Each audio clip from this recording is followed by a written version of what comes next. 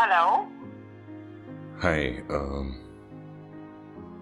मुझे कल तुम्हारी कुछ पुरानी तस्वीरें मिली थी अपने फ़ोन में।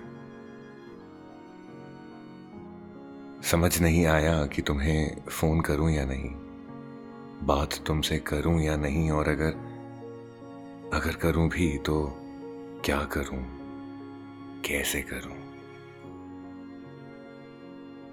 आज चाय पीने गया था, फ़ोन पे बात कर रहा था एक दोस्त से, तो बातों बातों में निकल गया कि इस चाय के बिना तो कमबख्त दिन ही नहीं शुरू होता। अब मैं क्या कहता उससे कि तुम्हारा हर बार चाय बनाने से पहले मुझे आवाज देना आज तक मेरे कानों में गूंजता है।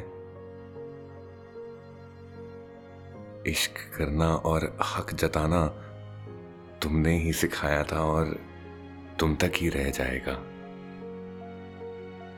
सोहबत पूछ रही थी तुम्हारे बारे में, मैं क्या कहता कि जिससे किसी को पता ना चले अब तुम्हारी मेरी बात नहीं होती। मैंने उन्हें वो काली डायरी का आखिरी पन्ना दिखा दिया।